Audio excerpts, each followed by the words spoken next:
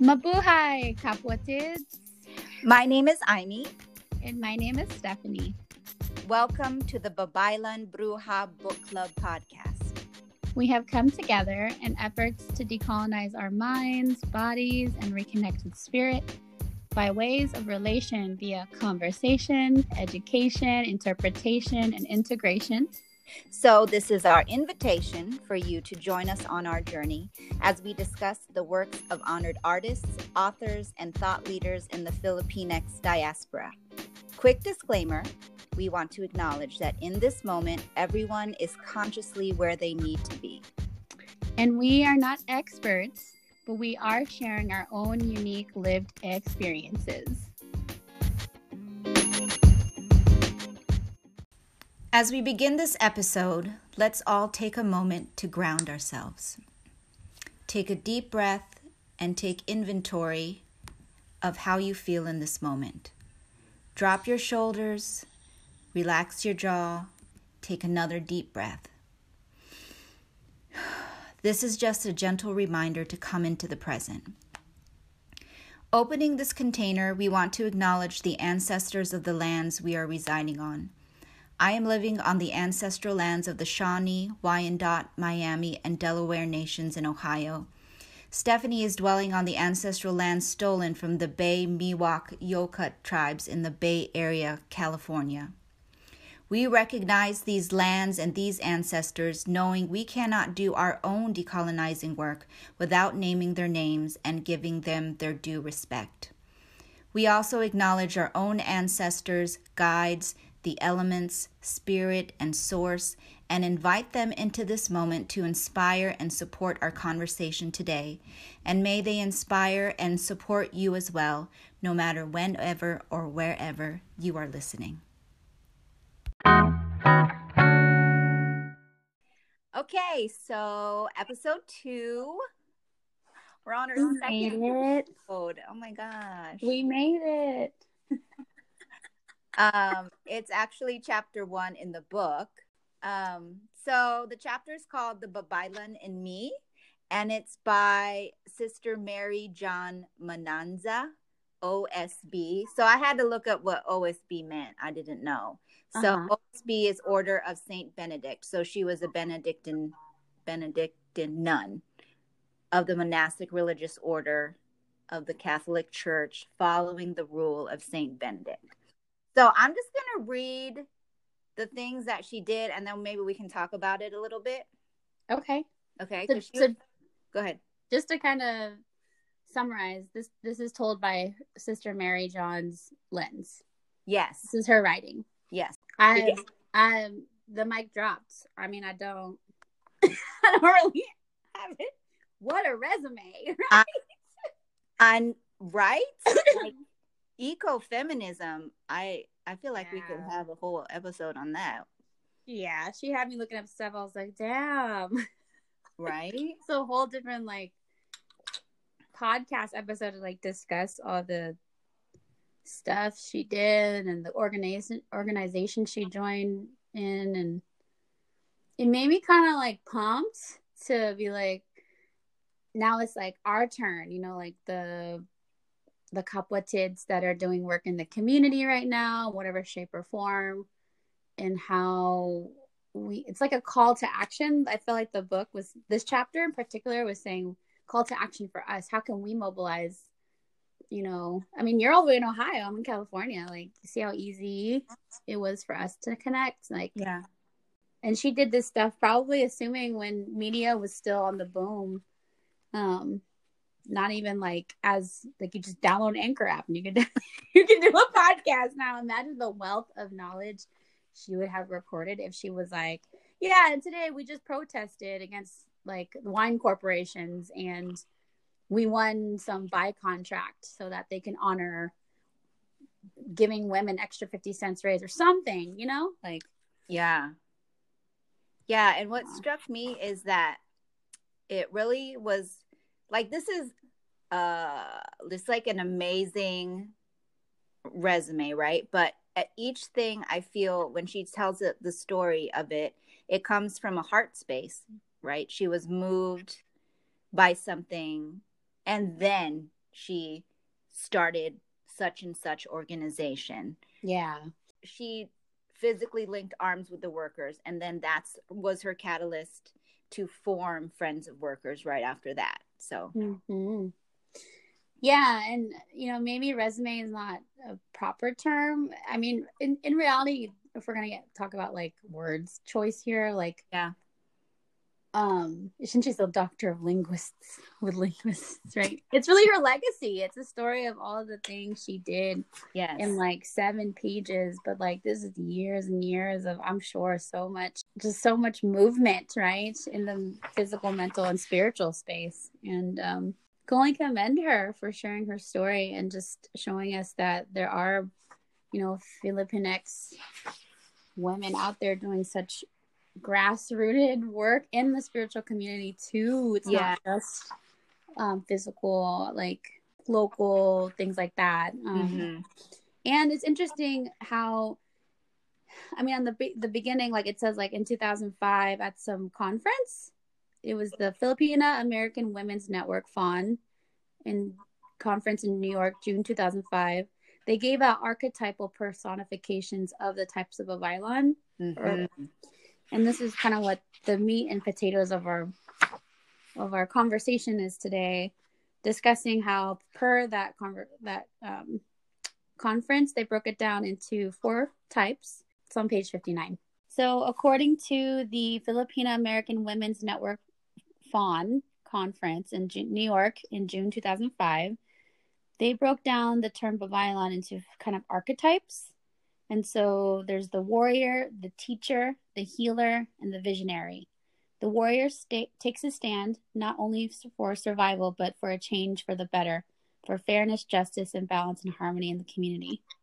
Teacher harvests knowledge and heritage, processes, nurtures, and develops knowledge and heritage, and then plants seeds for future generations to harvest. Healer removes dis-ease and disease. It's interesting. Brings about health and wholeness into the physical and emotional well-being of the community. And lastly, the visionary intuits and perceives truth and understanding and shares this with family and or community, from which action is to be taken to move forward or for development, success, harmony, and peace. Yes. Yeah. So what are your thoughts on that? On the archetypes? I love me a good archetype, so but I just, you know what? I just love that she's a Benedictine nun, but she is pulling from her own cultural heritage and tapping into her spiritual cultural heritage to kind of inform her current spirituality, right? And I think that's beautiful. And then, so what you had read from FAWN, the warrior, teacher, healer, visionary, Sister Mary John, she talks about it as the Babaylan archetypes in her life, and she breaks it down as teacher. So she talks about her life as an educator, and then the Babaylan as warrior, and she talks about her life as a political activist, and then as visionary, envisioning women empowerment, what she did for that, and then the Babaylan as priestess, and she talks about her involvement in a liberating theology and spirituality. So I thought this was very refreshing for me. Oh yeah. So she's an alchemist. She alchemized. Sis nailed it. Like literally, Sis nailed it. She embodied all 4 archetypes. She was like, look, I did all this, and it's applicable to these 4 archetypes. And, she spearheaded the path for us to continue, which is why I feel honored to be talking about her today and her work and what that inspires me, what it means for me, and what it might mean for you, the listeners. And, my own personal experiences where I feel like I'm a health educator. So there's how I kind of step into that role of teacher sometimes when appropriate. And warrior, I too served in a nonprofit. I worked for actually I forget now, but he's half Filipino for sure, and he's a assembly member for California. I worked in his office for almost a year, and policy is definitely, it's hardcore in terms of like, you got to figure out how to like just deal with people. But the thing that made me leave personally was just like the energy was so wackoed out. Like I was like, I don't want to sit here and hear you guys argue about loopholes for hours and hours and hours just to please certain people off policies that like it hurts a certain set of the population, but then it benefits the other, and then the vice versa, and it's just so much like back and forth. Yeah. I think my like retired empathic ass was like, I'm going to protect my energy and figure out how to support the world in a more way that isn't self-sacrificing, but still in service. So anyways, but yeah, I have some of my own stories around behind policy and like working with men passing women catered to policies, especially in the church. That's a whole other episode. Yeah, no, it was simple. Like, so I was an intern. Yeah. I'll tell the story.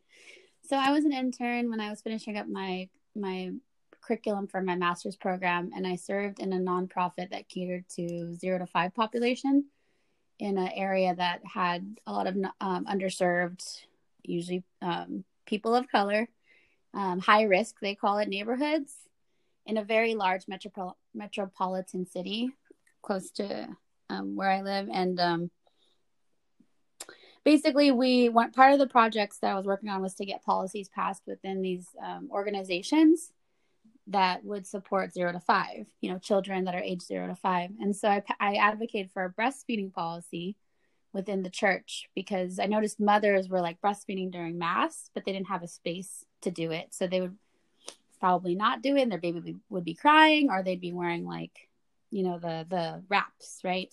Right. So, and I was thinking like how that's sort of not fair because we have work offices, we have homes, and there's spaces for moms to be in a safe, quiet space to feed their baby. And so I had to go to some council meetings, and it was just interesting to hear like, every organization has their own idiosyncrasies, how they organize themselves. And there were women on the panel and part of the meeting. And it was just interesting to hear like spiritual leaders that were, of course, men, were just like, well, why can't the baby just wait before or after the mass to eat? Right. And I already see you're a mama, so right? Yeah. Yeah. And so tell that to the baby, okay? Precisely. That's what one of the women said. She's like, well, you can't tell a baby when to eat. A baby's going to eat when a baby wants to eat.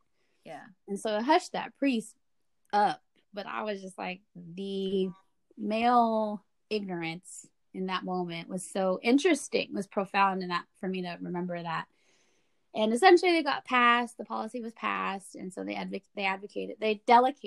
dedicated a room for moms to like have clean space with supplies to breastfeed. And so that's my little story about some parts of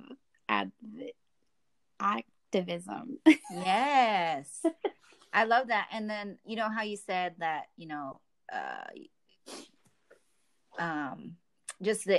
you said the ignorance, right, of some of the men on the panel. But I think it's not just the ignorance. It's just like, okay, we are telling you from our experience that this is a thing.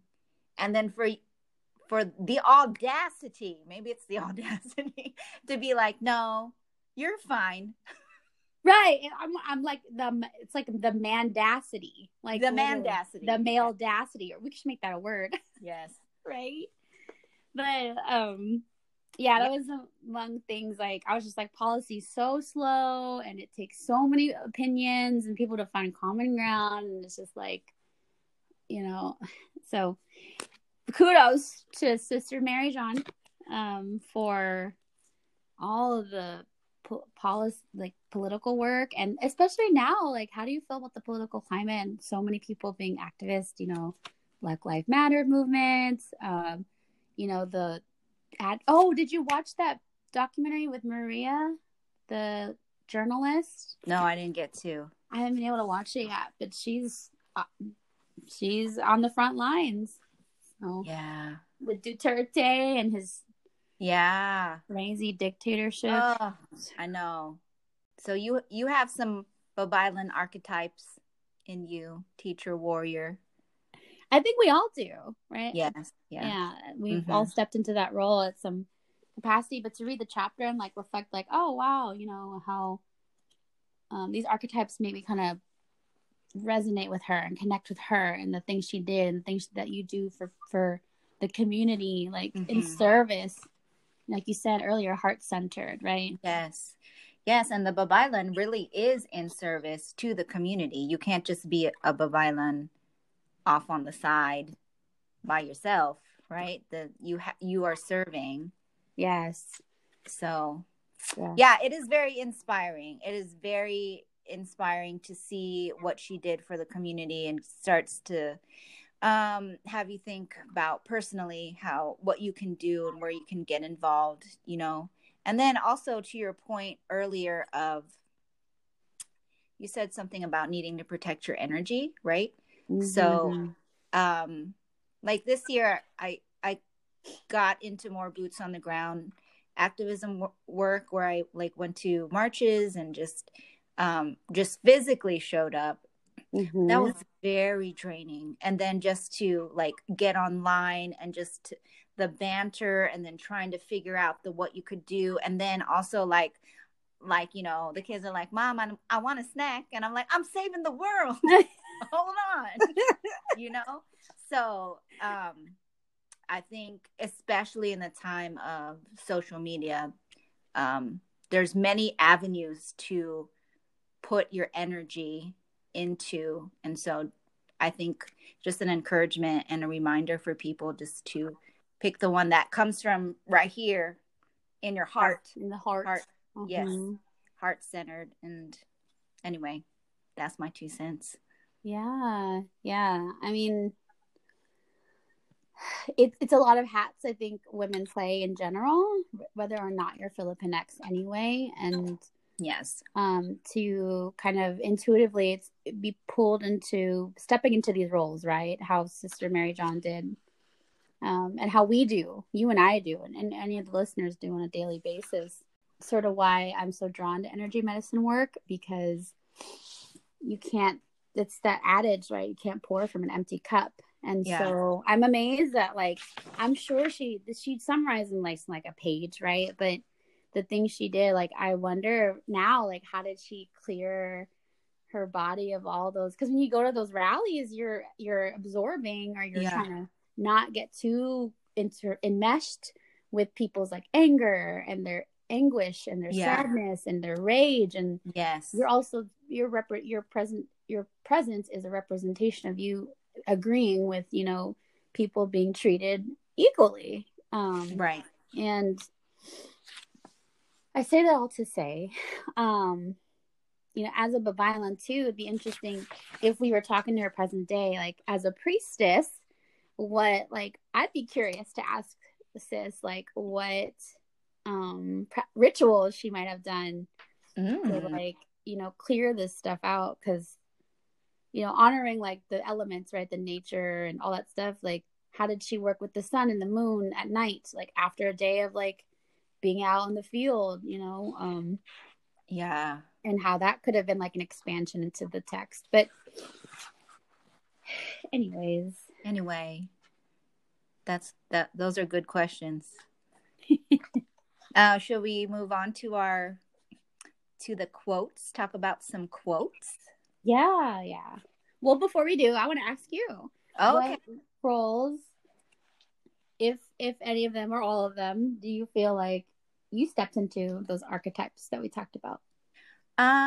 So recently, teacher for sure. Like, I stay home and I unschool my children, and for me, it's more than just making sure they can read although that's a big part of it too, making sure they can math and they can read. But just like teaching them about life, teaching them about the things that like kids understand more than we give them credit for, you know. And so just respecting them as like beings, as an actual spiritual being, and wanting to teach them the things that I wish that somebody had talked to me about, but instead were like hushed or pushed under the rug, you know. Right. So teacher for sure. As warrior, like I said, I got into some activism work, and let's see, I'm on the board of a nonprofit here. I think I talked about that in the last episode, a nonprofit here in Columbus that is for adoptees and by adoptees. And then warrior, I practice the Filipino martial arts. Yes, I'm still waiting for my lessons, girl. Yeah. Okay, just you wait. I need to continue being ready. Stay ready. Stay ready. Yes. You have to get ready. Yes. And then visionary. Let's see. I mean, I think just like manifesting, right? Like we had a vision. You and I had a vision for this podcast, and boom. Yes. Here we are. And priestess is the one that's closest to my heart. I don't know, like I do a lot of spiritual rituals for myself, and I'm still seeing how that can serve the community if we're talking about, you know, Babaylan as priestess. So but that one is the one that's like most special to me, if that makes sense. So yeah, I felt that. I'm looking at your face right now.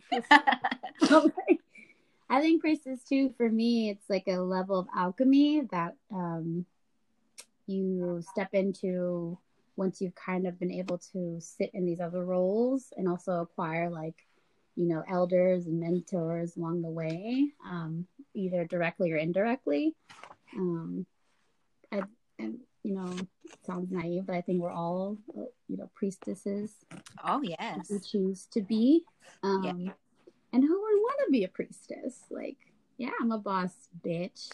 Bruja. Babaylan. Of my own reality. And yeah, again, but also moving from a space of heart center. I feel like that's really important to emphasize, because, you know, with these contrasts in bringing in duality, like dark and light, good and bad, people in power who are the bad guy. You're still in a form of power. But is it heart-centered? Is it truly heart-centered? And sometimes it can be. That's another like wormhole I won't get into. But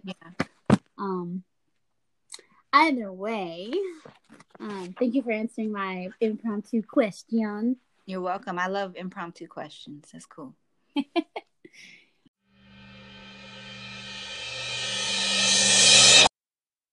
All right, and we're back. So, like every other episode, we follow sort of a quote, vocab word, and then we close out kind of structure. So we decided to pick, would you like to start with vocab words first or quotes first? Let's do quotes first, maybe. Okay. I don't know. Quotes. So I picked it on page 62. And then it was around the term she used, integral salvation.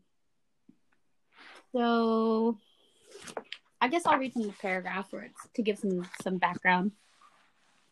All of the sudden, these sisters who were inside the cloister were all out in the streets. She's talking about a story about them all being out and about, I guess, during the day.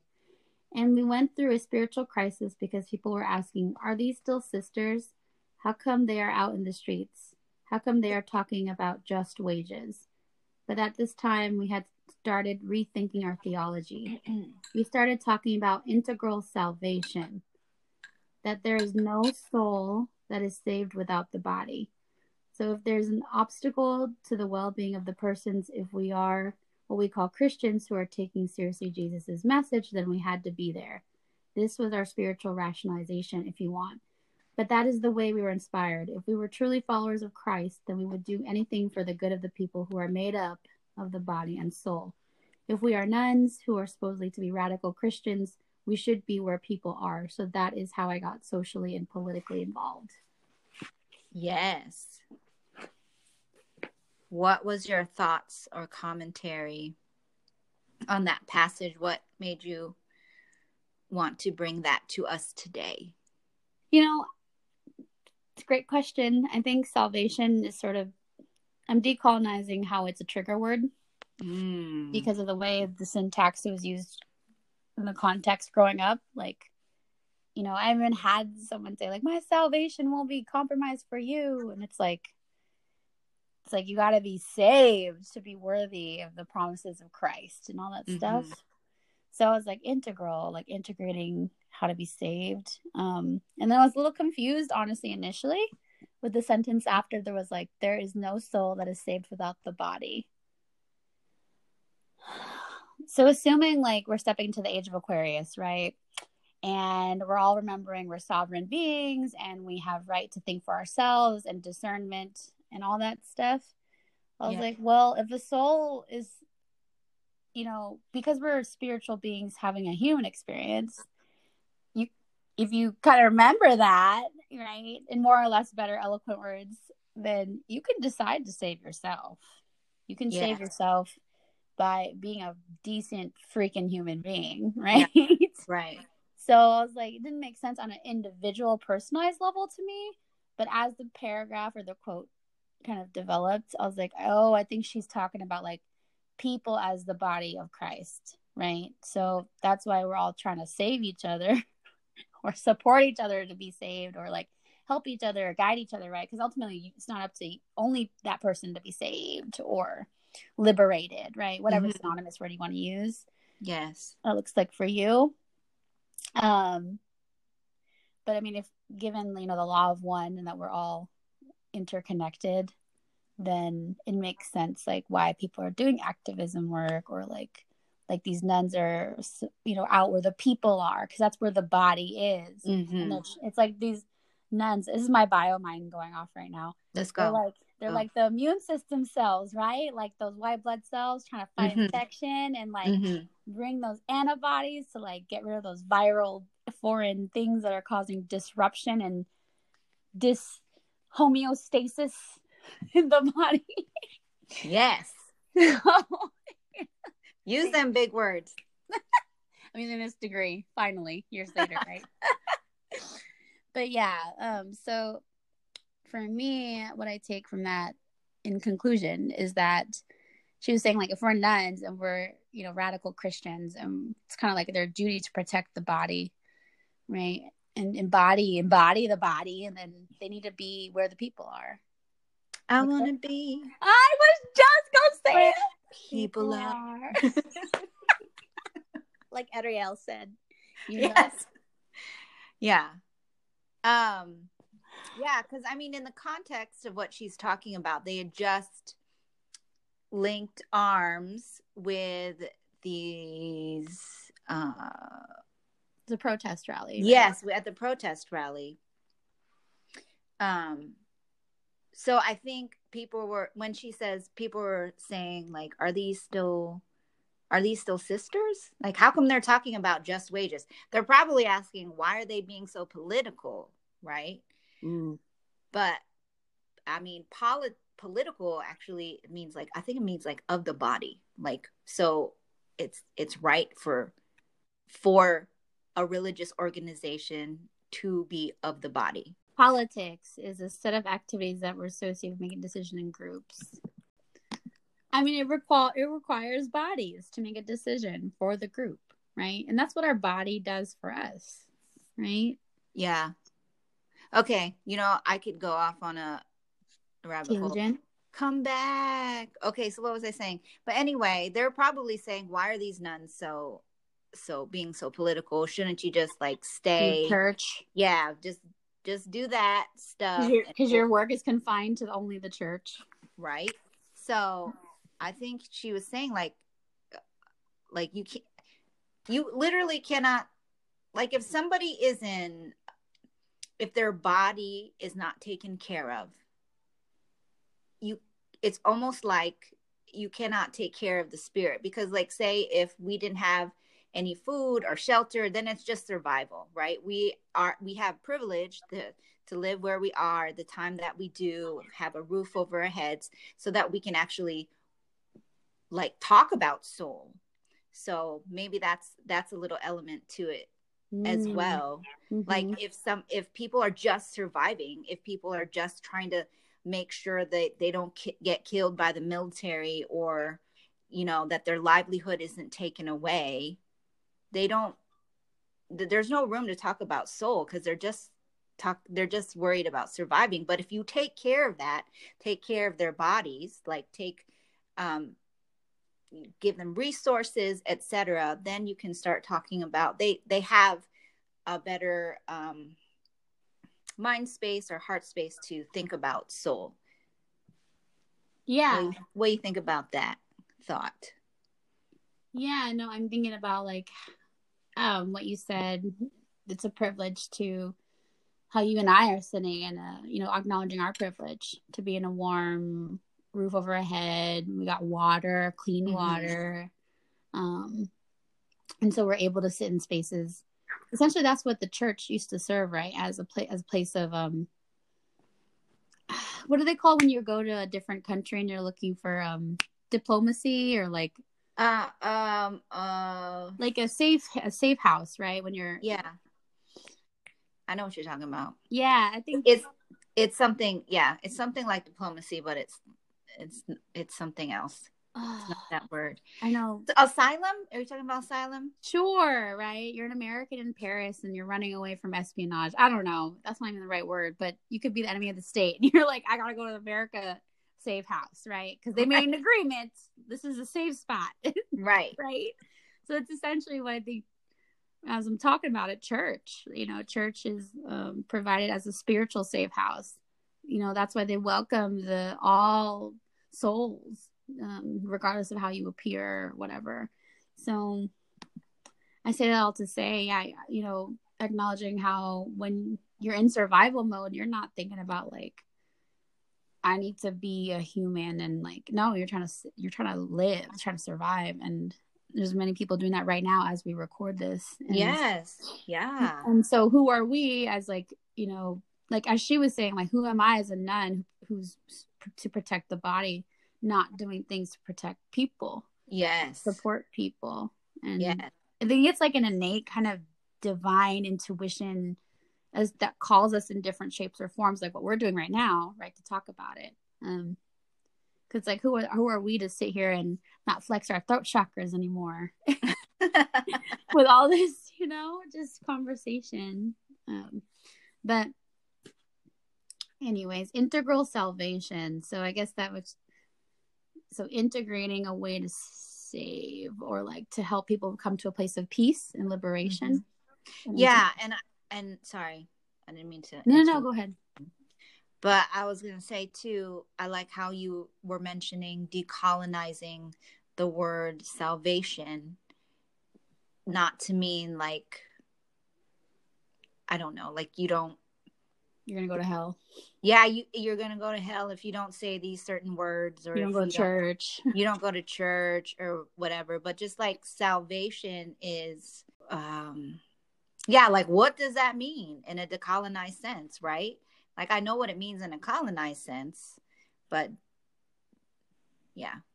According to Google, our friend Google, it says preservation or deliverance from harm, ruin, or loss. Okay. Thank you, Google. Thanks, Google. Theology, according to Google, says deliverance from sin and its consequences, believed by Christians to be brought about by faith in Christ. So integrating kind of the deliverance from sin by being a fucking human being, and you see your brothers and sisters suffering, support them. Like, just like in your body, like I was going off about our immune system, like our immune system sees us in distress, there's something in our body that shouldn't be there, like get rid of it. Like, how do we work together to get this, to take care of his body, you know? Yes. Also, I found, since you were Googling, I also Googled, but I found the definition that I was looking for. It's called body politic, which is a noun. So the people of a nation, state, or society considered collectively as an organized group of citizens. So the body politic. So if you take that and apply it to politics, so like politics is about bodies, it's about people, you know, there's legislation, etc., blah blah blah, but and at the end of the day, it's about the body politic. It's about a collective people. Yeah. Yes. Ooh, that's deep, sis. All right, sorry, let's move on to your quote if you feel complete. No sorries. We should stop saying sorry. I know, we're working on that. I know, as women, you know, maybe if I feel like I interrupt you, I'll just say, I don't know. We'll talk about this. Yes, I love that. Like a reframing phrase or something. Exactly. Okay, so the quote that hit me was on page 65 and 66. It's like the very last of what she wrote. And it's under the Babylonis priestess section. And she is, for context, she is talking about discovering Asian spirituality like Zen and yoga. And she says that was a completion of her being. So she studied Zen and she took yoga. So at the bottom of page 65, she says, this is another of the quote unquote contradictions I had learned to live with. People ask me how, as a Roman Catholic sister, I could do Zen or Siddha yoga meditation. My bad if I'm saying that wrong.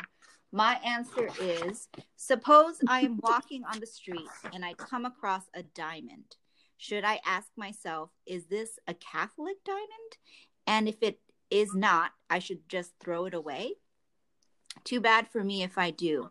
I think that God put all these gems in all religions, and I, as a child of God, claim them for myself and feel free to integrate into my spirituality what I find helpful.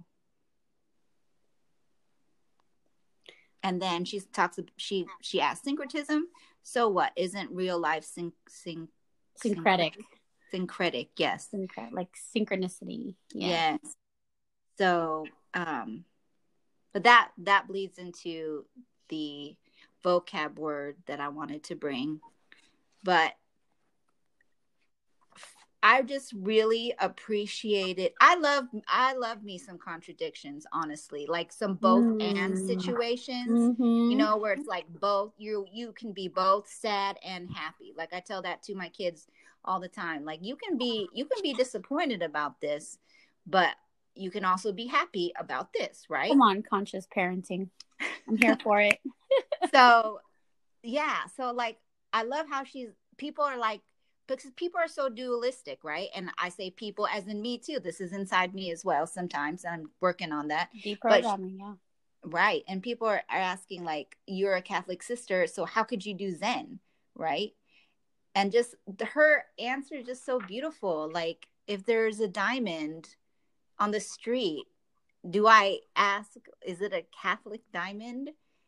You know, and just the whole idea that there are truths in all religions. There's good in all religions.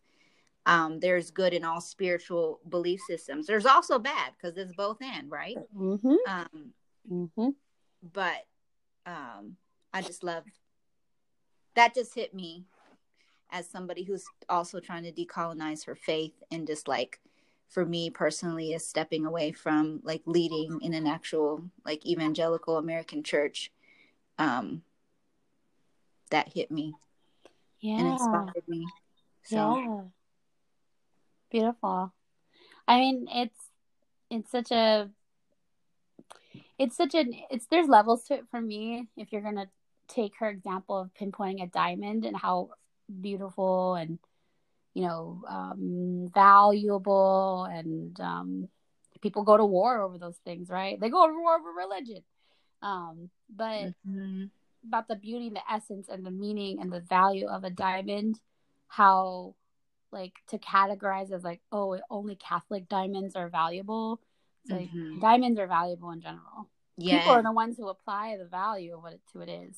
And so I love how she's just saying like, well, if it's only a Catholic diamond, it's only valuable. No, that's why lately I've been saying I'm an omnist. I claim omnism. Yes, speak on that. What is omnism? I'm new to that. So omnism, which is interesting because it makes me dive into the linguistics of Om. And when we sit in meditation or yoga spaces, we chant Om, which is what they say. This is more or less, again, I'm not an expert, I am experienced. How we chant Om, and how Om seems to be like the sound of the universe, the frequency of the universe, right? Going off everything is energy. And so when you kind of take that word Om and how everything is everything and nothing at the same time, that's the paradox, right? Yeah. That's the age we're in. Like we're transcending past duality. It's no longer like only polar. Yeah. It's just, that's the universe. It's infinite.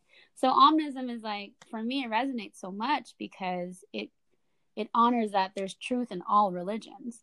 I mean, if you think about like the great vast universe, like there's just so much that can come down and like channeled into earth by different beings that, regardless where they resided, whether they're in India or the Philippines or, even freaking like Canada or, even here in America before it was America, right? Where those indigenous Native American, like what were they channeling from, the heavens, from the infinite to bring about truth and how humans, because somewhere someone knew, not even a someone, right? Something knew that we needed to have these set of principles and guidelines and scriptures and all different forms for us to find truth and to find ways to live our lives in a way of remembering that we're spiritual beings. And so that's why I think that they're just pieces of the puzzle, Hinduism, Catholicism, Christianity, Buddhism, right?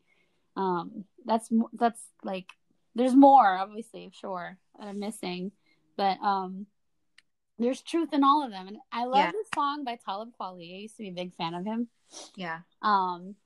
It's called Heaven or Hell, I think. And one of the lyrics was just like, religions are just fighting over the same fucking thing. Like, it's really about being love, like human beings, like honoring each other and how can we work together? But there is very much corruption. There's dark and there's darkness, but they have to exist.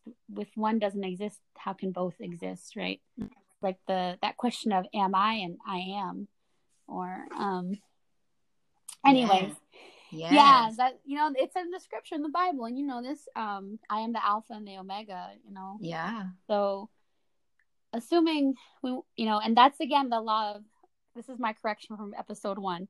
It's the law of free will is what I meant, episode 1. All the info is out there, okay? And it's just for us to decide if we want to connect the dots and figure out how to move from a place of love, because that's what we are. It's how we got here. We're our parents, our creators, in this reality. What did they do? So yeah. Anyways, I digress. I'm just brought up like how I loved the diamond piece and how omnism for me is part of my decolonization, just realizing and respecting religions have their truths, but they also have their lies. Yes. And I get to decide which ones feel resonate for me, especially when I drop into my heart. So that's why omnism kind of drove. And I think that's kind of what she was similarly saying in her own way, like she got to study different sectors of religion and found the same sort of vibration that church was supposed to provide for us, right? Yes. I think, this is a whole other topic, but, there are so many stories of people who have near death experiences, and they talk about how on the other quote unquote side, all they felt was love. They just felt this love. And it doesn't matter what they like. A lot of people have the same story and they come from different religions, right? Mm-hmm. So, can I ask you a question? I want to ask you a question. Yes. Okay. So, do you consent to this question? I do. Okay. So how does omnism play out in your life? Like, is there anything like you wouldn't do? Like if someone's like, "Hey, come to my Baptist church," would you be like, "No, thanks"? Ooh, girl. Ooh, some good questions. Juicy. Sorry. Were you done asking it? Yeah, that was Okay. the question. That's Yeah. a really good one. This decolonizing work, getting into it this past like year for show, especially when shout out to JL creator Jana, the Violence Center of Studies, and I think you took some classes. They're doing some really beautiful things too. When I participated in that poetry challenge she had, I was like, dang, this is some deep work. But decolonizing, I haven't been attending a Catholic church for a while, and I do go, but if there was I will say like I'm still kind of in that process, but I understand I can be what I call from a bird's eye view, which I think is kind of where the omnism comes into place. You're saying that seat of observance. I read I've used that from Michael Singer, The Untethered Soul. Just kind of being able to see it from bird's eye view, like, okay, this is a Catholic church, this is a Catholic ritual, this is a Baptist church, this is a Baptist ritual. I may not understand all the scripture and the frequency or the sequence of rituals and things like that, but I understand that that's the structure they're using to welcome this baby, which is also another topic for another day. Like, why we have to baptize babies? They're so pure already. Like, we need baptisms and Christian. What do they call them? Christianings for adults. Girl. Yeah, we do like every month. Right. That's why I'm so for like omnism in terms of like people who claim nature as their religion, right? Because when the full moon happens, like it's like, sit and go for a hike, or like sit outside or take a bath. Mayari Moon Apothecary, right? Yeah, shout out. Shameless plug, like you said. But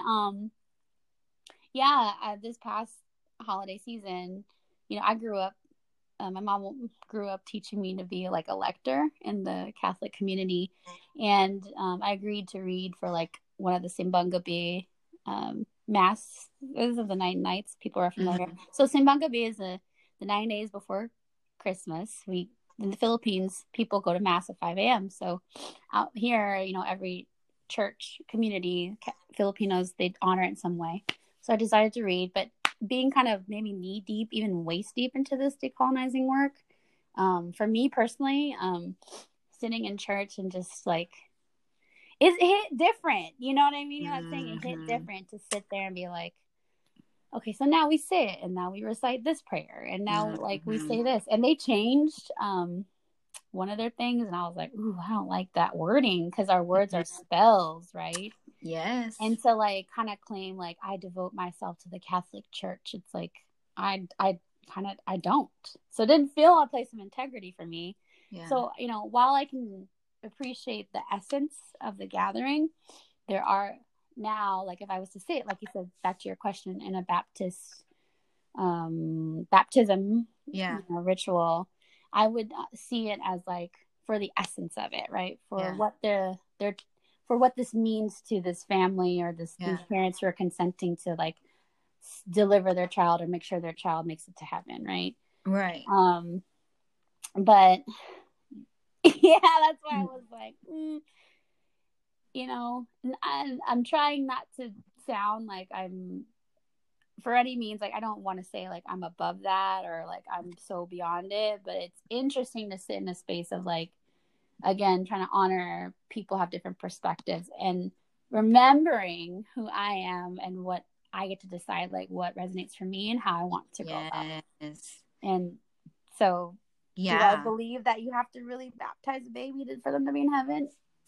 Not necessarily, but I understand like the sentiments and the vibration that this community is trying to generate so that this child has like can soak it in, right? But that's fleeting. Energy is fleeting. You can, I mean, you could be Zen, you meditate in the morning and you can leave your house and someone could like cut you off on the road. You'd be pissed. Yes. But it's like that that's what spirituality is like, teaching us how to be disciplined. Yeah. You know, to stay committed to something. So I would say long answer short. I am able to sit in those things. I think they're interesting. You know, I have a lot of friends in diverse religious backgrounds. And it's sort of beautiful. It's kind of a way to travel and see like how their communities spiritually do things. And then obviously take what resonates with me home. Yes. Yes. I love that. How you can, you know, show up and give respect to like your friends or whoever invited you to a christening or a church service or a Christmas thing. So you can come and respect that. And then just like you said, take away what resonates for you. Right. That's beautiful. Yeah, that's beautiful. And yeah, on the whole, this is a rabbit trail, but just on the whole baptizing babies thing, you know, I was taught that you probably taught too, like you come into the world and you're like a sinner, right? Like you're you baby, you're an hour old, you're a sinner, right? I know. Yeah, you know, it's like we have to laugh it off because it's like, you know, sorry to bring back page 65 before your quote that you brought up. Like the paragraph before, she said, yoga, which gave me another aspect of contemplation, a certain kind of lightness of being, an element of joy I did not find in Zen.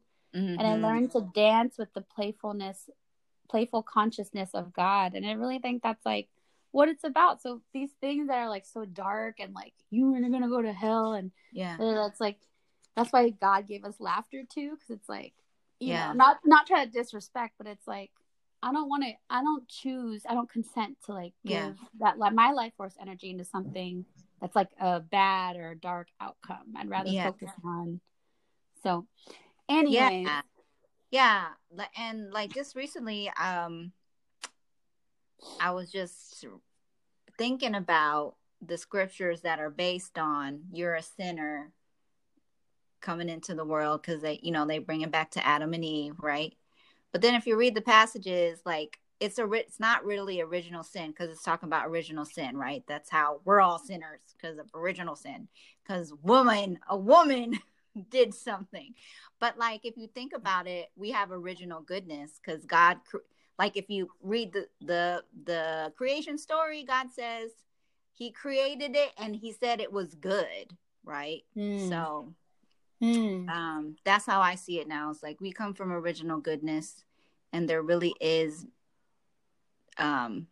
people want to just focus on sin. And I think that is a colonial mindset, because if you can make people focus on what they're doing wrong and say that they can only come to you to make it correct, to make it right, then you have power over them, right? So yeah, that's like giving away your power and not remembering you're a sovereign being, your sovereign soul, and you came here for a reason. It's part of the amnesia veil to like remember, let it drop, and step into your purpose. And I wanted to just close out this question, if that's okay, with what you were saying earlier about coming into like going to a ritual or like you're not necessarily part of, like that made me think about how, speaking like an activism point, right now with all the racial injustice that's been emboldened with Trump's being the president, but has been around for centuries, right? But I remember watching a documentary on Daryl Davis. You heard of Daryl Davis? He is a black man who befriended the KKK, and they welcomed him into So if you think about, like, I know this is probably going beyond religious sectors, but if you think about like bodies of people, right, that come together for a similar set of beliefs, obviously the KKK was a organization or a set of people who came together because they thought their skin, for whatever, they're supreme over everyone else. And to have a Black man who they've, you know, according to their beliefs, right, just like if a baby wasn't baptized according to certain people's beliefs, they wouldn't be going to heaven. It's like him being a living, breathing example, among other stories, right?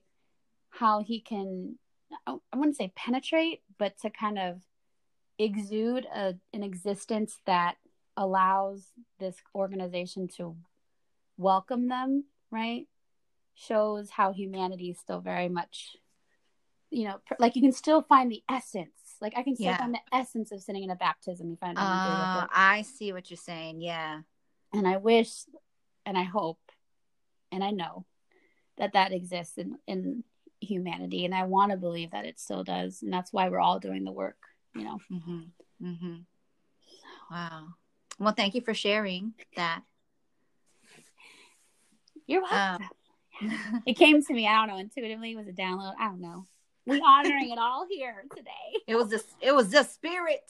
It was the spirit coming through. Yes, that's right. So, just because we're talking about, you know, omnism and all this stuff, if it's cool, I want to drop into my vocab word. Yes. Okay. So the vocab word is syncretism.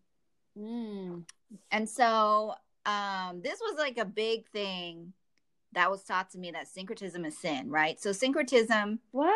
Really? Yeah. Hold on. Yes. Okay. Okay. So tell me the tea after, girl. It seems hot. So syncretism is the combination of different religions, cultures, or schools of thought. So basically omnism, right? So for me, I was taught that you cannot have anything else except Christianity. And Christianity is the only thing that is correct. And if you add anything else to it, if you add anything from a different religion or culture or school of thought, that is sin, because in the scripture it says, because in the scripture in the Old Testament, God tells the Israelites that thou shalt have no other God before me, right? So I was taught that syncretism is a sin. It's a sin, honey. It's a sin. Oh, no. Repent, for the kingdom of God is near. Oh, say it, preacher. So honestly, that's why I really appreciated the sister here. What was her name? Mary. I don't want to. Yes. I appreciated her and how she talks about how she's answering people's questions, because, you know, syncretism, she says, like, syncretism, so what? Isn't real life syncretic? Absolutely. Yeah. And so that's just for me as someone who is decolonizing their faith and coming out from under the roof of the evangelical American church. That was just freeing and also inspiring to hear her say that and talk about syncretism in a way that was positive and not negative. Yeah. Like to give you that belief, or give you that option to believe that it doesn't necessarily have to be all dark and like negative, and you know, to remember you have choice. And that's what I love about this Adrian, and remembering we're sovereign beings, we always have choice. And to have like I don't know if she's Filipino, I'm assuming she is, you know, another brown sister literally tell us it's okay to believe in other religions too while you practice and embody these Christianity or Catholic things. So yeah. So was that surprising that I was taught syncretism is a sin? You know, I had a lover once that said the same thing. Like, you can't believe in different things, because then like that's like a Jezebel spirit or some type of like condemning the free spirit, right? Of like being able to think for herself or himself or other self. He said you had a Jezebel spirit. Yeah. But anyway, that's a whole other. Now we can talk about. Well, hold on. Yeah, hold on. Put a pin in that one. Right. But yeah, but what I have found outside of the church, out from underneath the big giant sky, is that, like, if you look at all these practices, there is a thread there. Like you said, I think you touched on this. There's a thread there that's like the same, like love, right? If you boil it all down, yep. it's love. Yep. There's a golden thread that's it's the same in like every sort of religion, school of thought, gang, policy, whatever. Like, it came from love, and that love may have been misconstrued or energetically misconstrued, right? Because people, when they move from a place of love, like I was saying earlier, it could be a place of hurt love, right? They loved and they got hurt. It talks about, like, it traces back to the womb, like our parents, our caregivers, like they loved us, but how can you? This is so deep that I'm just gonna say simply for now. It's like those classic like cinematic characters that the quote unquote bad guy. I think of from Marvel, the brother of Captain America, whatever. He's like it's like the Scar to the Mufasa. Yeah. Right. The Scar, like, he was, I'm sure if he found therapy and like a way to salvation, he would have stepped into a place of like being a really powerful being, but he was always compared to something else, and that dimmed his light, and then he went his way. So anyways, I don't know how we got down this rabbit trail, but because we could go forever. Just love at the end of the day, and to have reached that vibration, to really step and embody that, energy don't lie, period.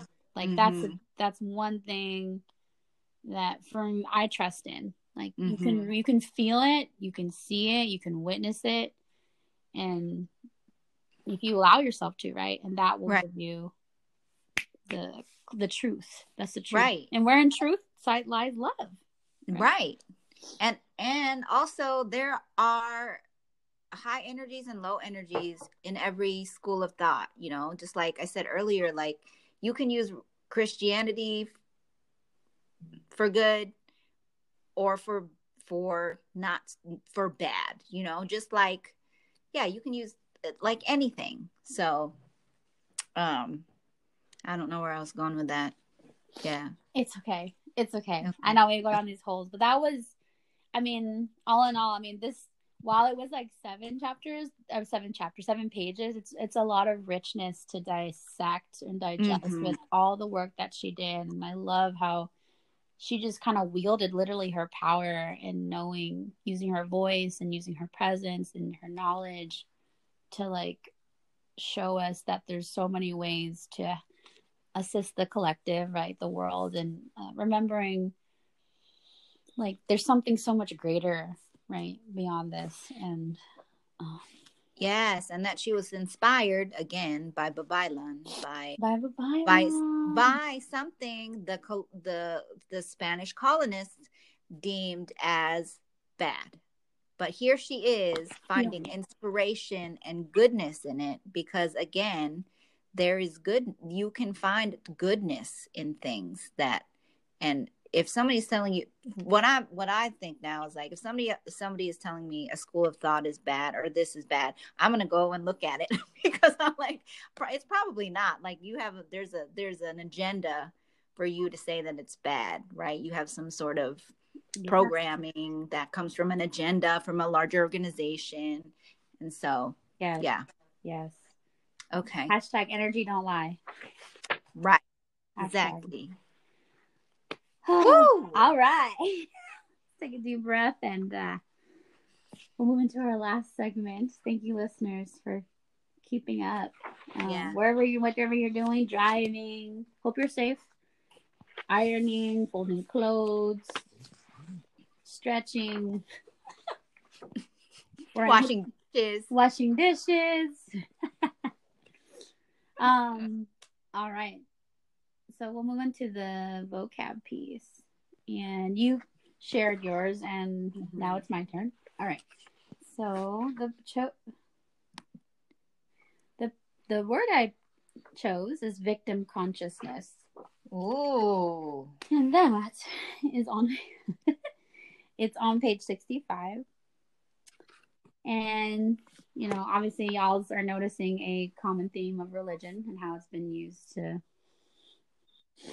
conform people since the beginning of time.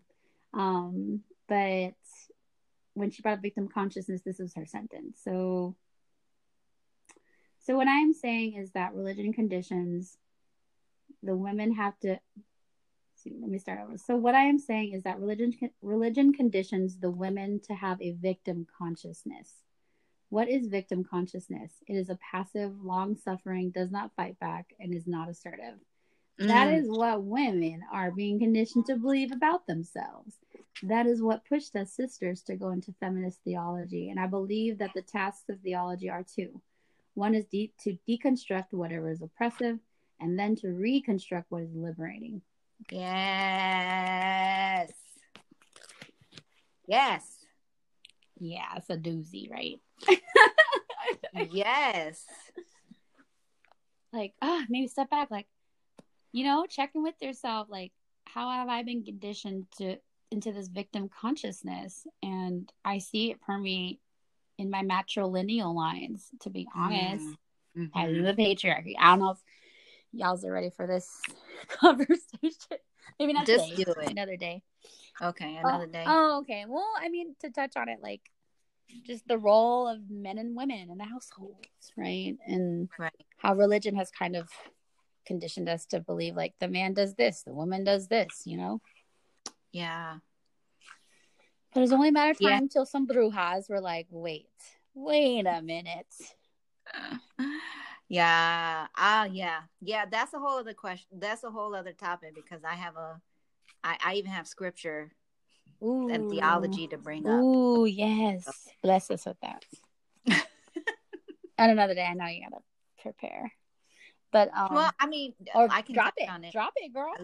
Let's just do it. I mean, if people are still here, like, okay, bravo for you. So, but you and I are having a great conversation. Hell yeah. Sister.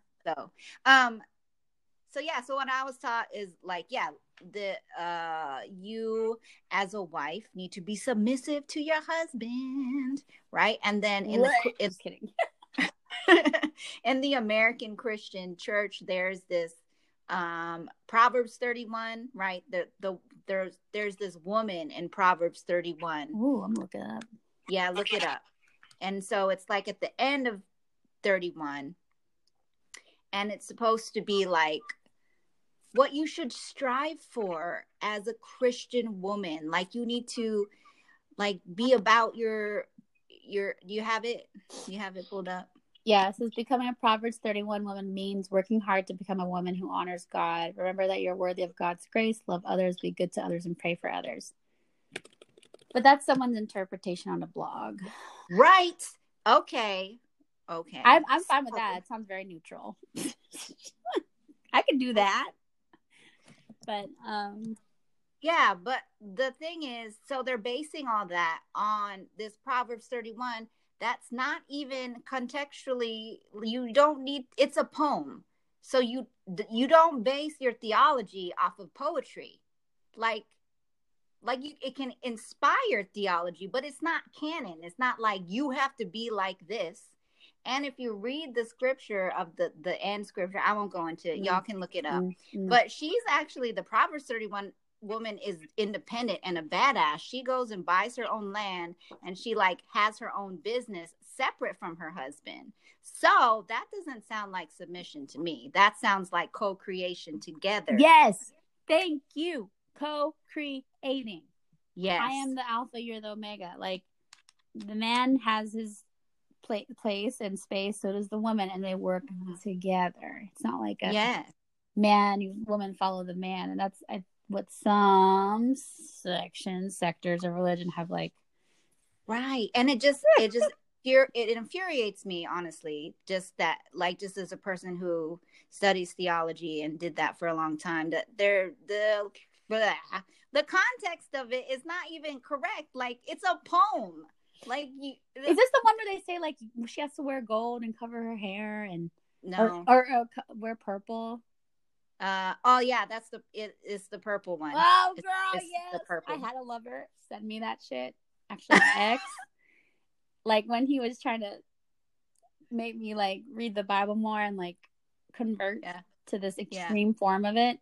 I was like, and it was literally coming from, I'm not bringing him up to talk shit. Let's just say that he's a great lesson in terms of, like, representing people who present the scripture and is like, this is law.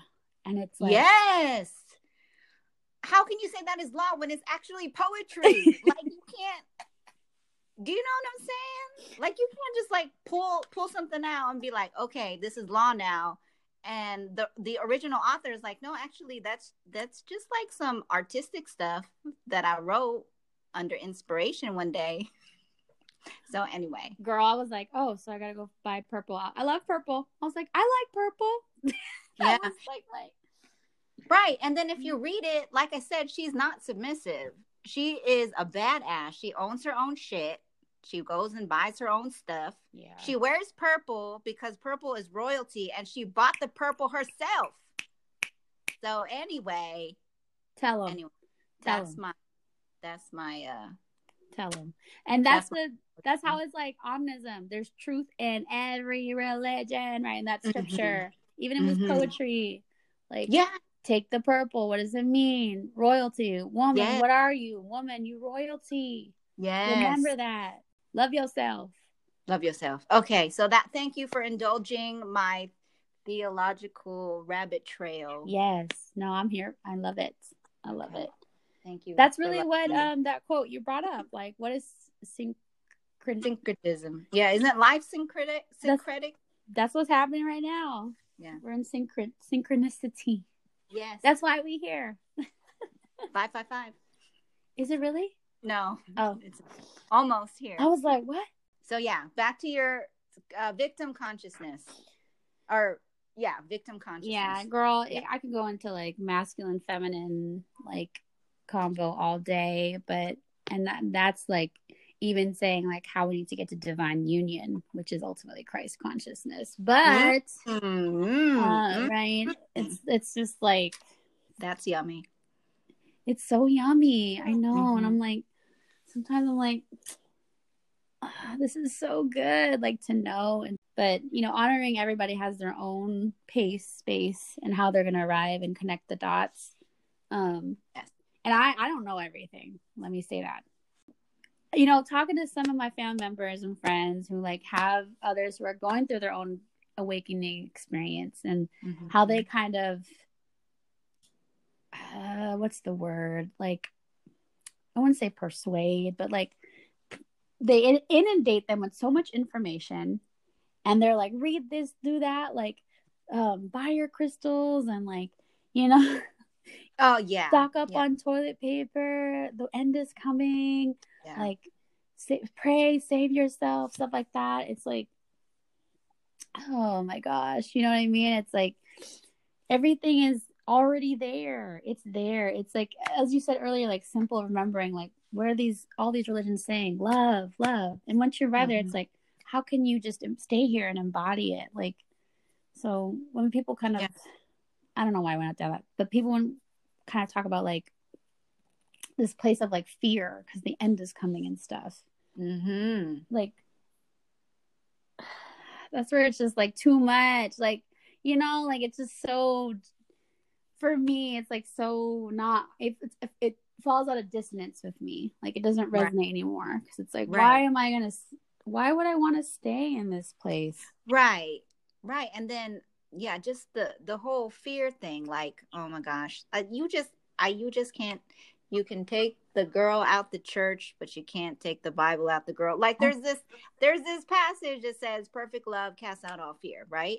And so if you think about if that there's perfect love traveling through all religions and thought processes and ways, spirituality, right? Yes. So it's love and it's not fear. And if anybody is like, yes, you got to buy this crystal or else you're going to like not be protected, that's fear-based, right? That's fear-based. Yeah.